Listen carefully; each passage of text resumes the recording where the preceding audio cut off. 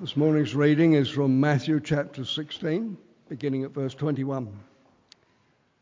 From that time on, Jesus began to explain to his disciples that he must go to Jerusalem and suffer many things at the hands of the elders, chief priests, and teachers of the law, and that he must be killed, and on the third day be raised to life. Peter took him aside and began to rebuke him. "Never, Lord," he said, "this shall never happen to you." Jesus turned and said to Peter, "Get behind me, Satan, you're a stumbling block to me. You do not have in mind the things of God, but the things of men." Then Jesus said to his disciples, "If anyone would come after me, he must deny himself and take up his cross and follow me. For whoever wants to save his life will lose it. But whoever loses his life for me will find it.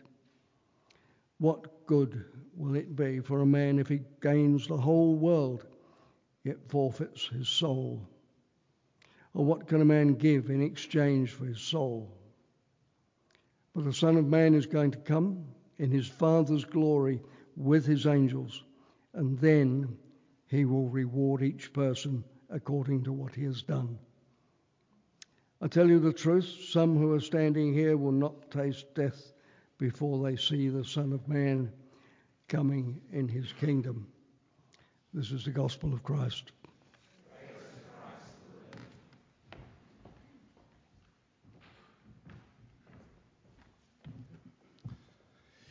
Thank you, Vic. Good morning, everyone. Just before we get into things, in 2 weeks' time we're doing our Dinners for Eight, and if you don't know what Dinners for Eight is, let me just briefly plug it for you because you need to sign up today. It's a really good opportunity to get to know people within the church family. You can sign up as either a host or a guest, and in 2 weeks' time there'll be lots of different meals happening at different people's places over the around the church. And so if you would like to go to a dinner with 8 people from the church, you'll be randomly assigned to it. It's just a great time to have a meal and get to know some of the other people from church. So if you're interested in that, there's some clipboards at the back of the church. Just put your name down as either a host or a guest, and we'll take care of the rest, and it will be a really easy way for you to get to know more of the people at the church better. The other thing, just before I pray, is I haven't had a chance to do this for 15 years at St Stephen's, but did anyone watch the rugby last night?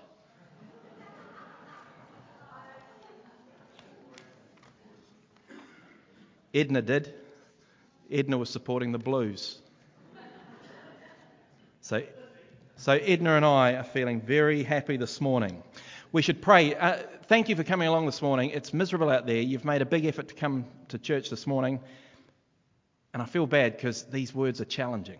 Last week there was a comfort we got from the Lord Jesus. I hope you felt that as we heard them. We actually had the same reading last week if you weren't here, but we only focused on the first 3 verses in which there's enormous comfort when we realise what the Lord Jesus has done for us. But this morning we've got some challenge. He challenges us with how we're going to live in response to what he's done. So why don't I pray for us as that we're up for the challenge that we will hear this morning. Heavenly Father, we thank you for your word. We thank you for your Son, the Word. And we thank you for the things that he said that we're thinking about this morning. Lord, you know that each of us, you know what we need to hear. You also know that there are some who particularly within our church family at the moment at St Stephen's are going through difficult times, and I don't want to add to their burden. And yet the Lord Jesus said these things for us to hear. So we pray, Lord, that as we hear these words, you by your Spirit might work within us. Prompt us where we need it. Challenge us where we need it. Comfort us where we need it. We pray that you would do your work this morning by your word, through your Spirit in each of us. And we pray these things in Jesus' name. Amen. Well, it's something that I've found myself talking about a lot here at St Stephen's in recent times, but that's because I think it's the sign of our times today. We are obsessed as a society, I think, with telling people to express themselves, with getting people to focus on themselves, listening to the inner voice, finding the authentic self.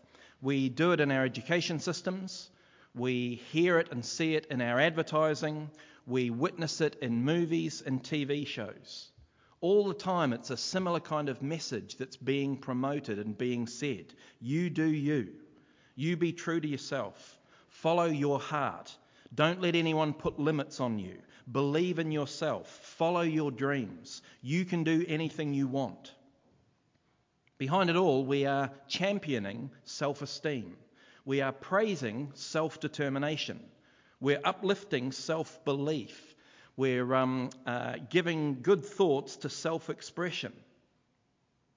And there can be a place for all of that. But today we find Jesus say self-denial is actually the most important one. You won't hear this in the world today very often. Today it's almost the exact opposite. Never deny yourself. Express the true you. Be the true you.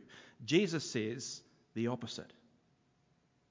The world today will say, don't deny yourself. If it feels good, do it. Go with your desires. Listen to your feelings. Jesus says, deny yourself. Our key verse this morning is the one that Jesus says in verse 24. If anyone would come after me, that's anyone would come after Jesus, he must deny himself, take up his cross, and follow me.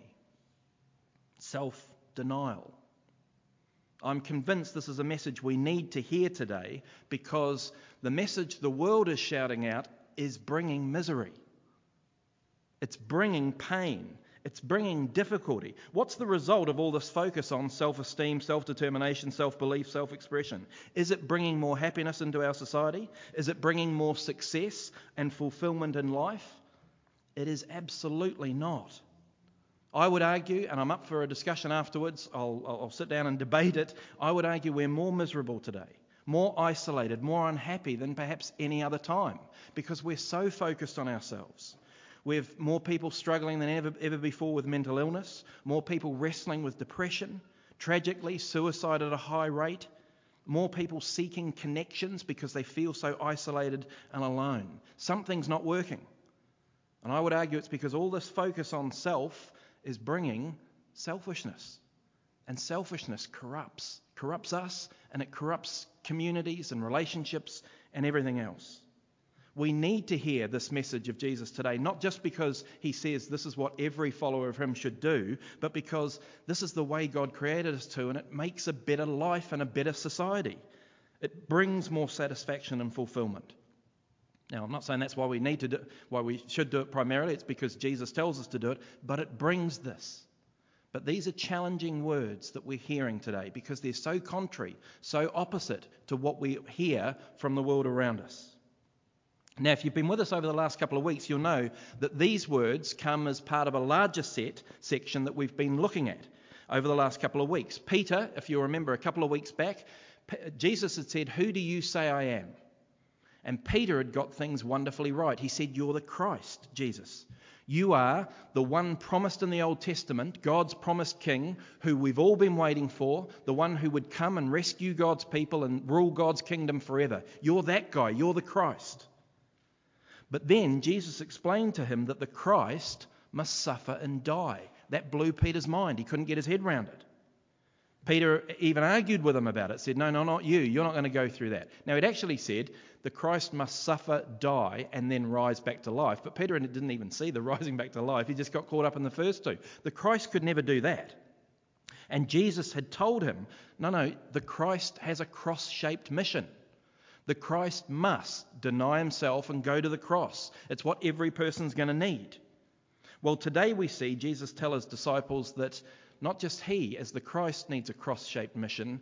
All Christians, all those who follow Jesus, also must have a cross-shaped mission for themselves. The disciples that he was speaking to immediately in verse 24 here, and all of us, you and I now, who follow him now.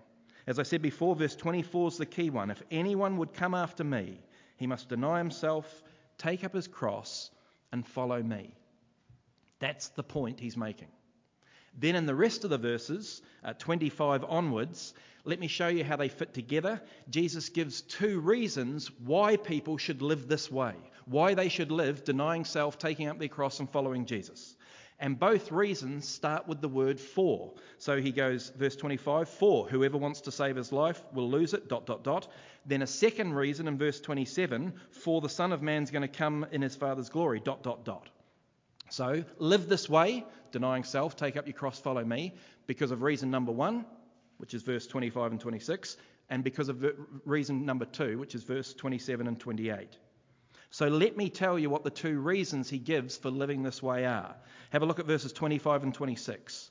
For whoever wants to save his life will lose it, but whoever loses his life for me will find it. What good will it be for a man if he gains the whole world, yet forfeits his soul? Or what can a man give in exchange for his soul? The first reason Jesus gives for living a cross-shaped life is that paradoxically it leads to life. It leads to the soul being safe and preserved. Now, he's not saying that living this way saves a person. He said that last week when he said why the Christ had to live a cross-shaped life. He's the one who needed to die. But living this way shows that we are saved. It shows that we're following in the footsteps of the one who saved us. So do you see what Jesus is saying in these verses? If you're living for this world, just the 75 years or so that you and I will live on this rock, if you're just thinking about your body, if you're not thinking about eternity and your soul, it leads to nothing. What are you living for? I want to tell you this morning, if you're living primarily right now for yourself, just for pleasure or for the weekend, or for what you can achieve or attain, for possessions or power, for a healthy body or for eating, or you're living for a world that's perishing, and you're perishing. Friends, you are much more than just that. Your soul is so much more important. Your eternal soul, which is worth so much more than just 75 years on this planet. Now, our bodies carry on too. They're raised imperishable and they're new. But we're more than just the life we live now temporarily in this body in this age. And yet so many of us just live for this here and now. We spend so much time worrying about our looks, and yet they fade. So much time trying to attain money, which disappears and goes. So much time thinking about our health, which deteriorates. Our possessions, which break or rust or get lost. We seek image and status and achievements, which all diminish over time. What about your soul? What about eternity? Gain the world and forfeit your soul, Jesus says. Is it worth it?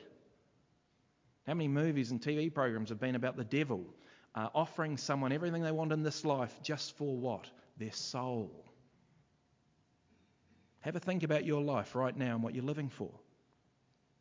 If you're not focusing on the bigger picture, eternity and your soul, in other words, if you're not focusing on Jesus and who he is and what he's done for you, then there's a sense that you're wasting your time. But not wasting your time in a neutral way where it doesn't really matter that you didn't spend it as well as you could.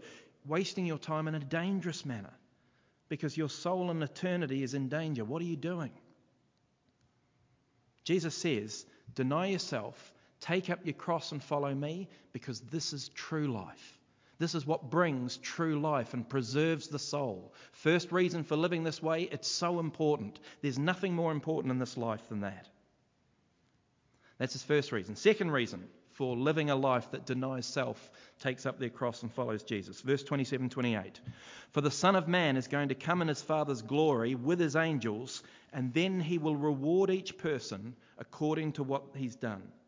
I tell you the truth, some who are standing here will not taste death before they see the Son of Man coming in his kingdom. So, do you follow what he's saying? Second reason we should deny ourselves, take up our cross and follow Jesus is, there will come a time, one day, when Jesus will return in glory and reward his people. Reward his people for what they've done. Now, we don't often talk about rewards in the Christian life. We usually focus on what's been done for us as a gift by the Lord Jesus. But Jesus mentions it here explicitly. Now, wrong, I think, to want to do things just to get a reward. We should want to live a proper life because it's because of thankfulness for what the Lord's done for us. Because it's what we should do. It's honouring and obeying our King as we should. But Jesus tells us it comes with reward. And this is wonderful news. And I particularly want to encourage any of you this morning, and there will be some of you this morning, who live for the Lord, who make sometimes painful and difficult decisions and take the hard way with tricky actions and feel like it's never seen or appreciated by other people. It's never acknowledged. And you know you've suffered because you've tried to put the Lord first, but no one else sees it or witnesses it. Sometimes it's even worse because you know you try to live for the Lord. You try to follow him faithfully, perhaps sexually or materially or by turning the other cheek or by being humble. And you see and are surrounded by others who don't do that, who flaunt it and seem to be winning at life. They seem to be happier and praised. And I want to remind you this morning, your Heavenly Father sees everything. He sees what you do on his behalf. He sees the decisions you make and the actions you take.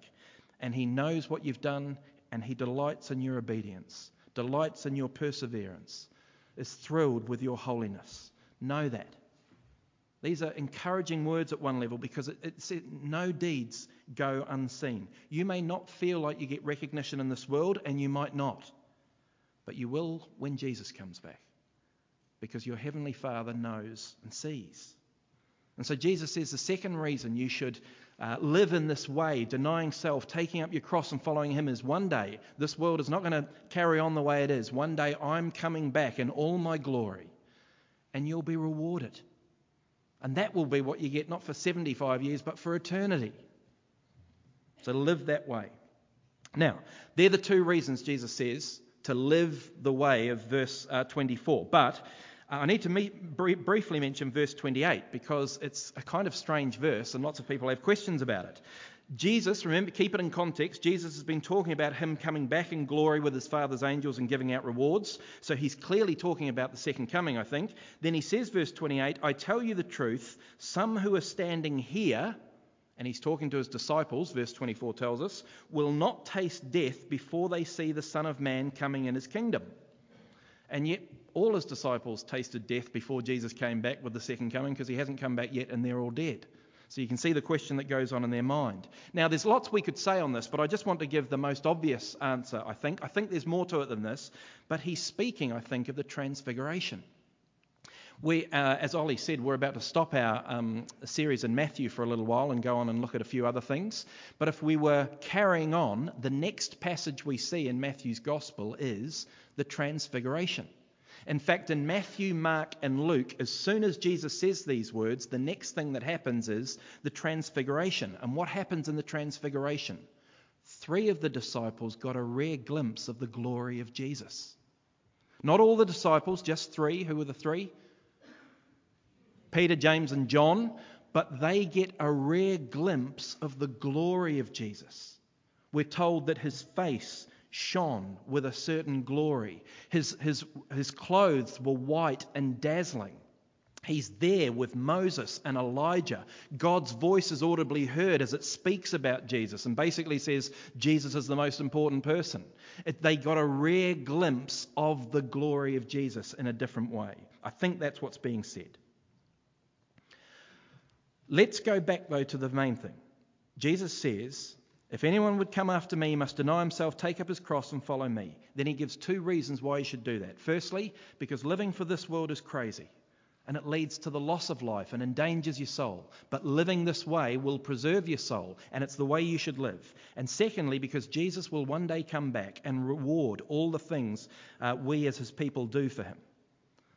So I want to finish this morning by looking at, well, if it's so important, how do we live like verse 24? How do we deny self, take up our cross, and follow Jesus if it's that important? It's for all Christians. If anyone would come after me, he must deny himself, take up his cross, and follow me. So how do we deny self and take up our cross? What does it mean to deny yourself?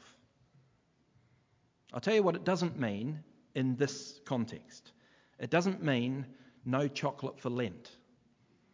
It doesn't mean either you must always take the hard, unpleasant option.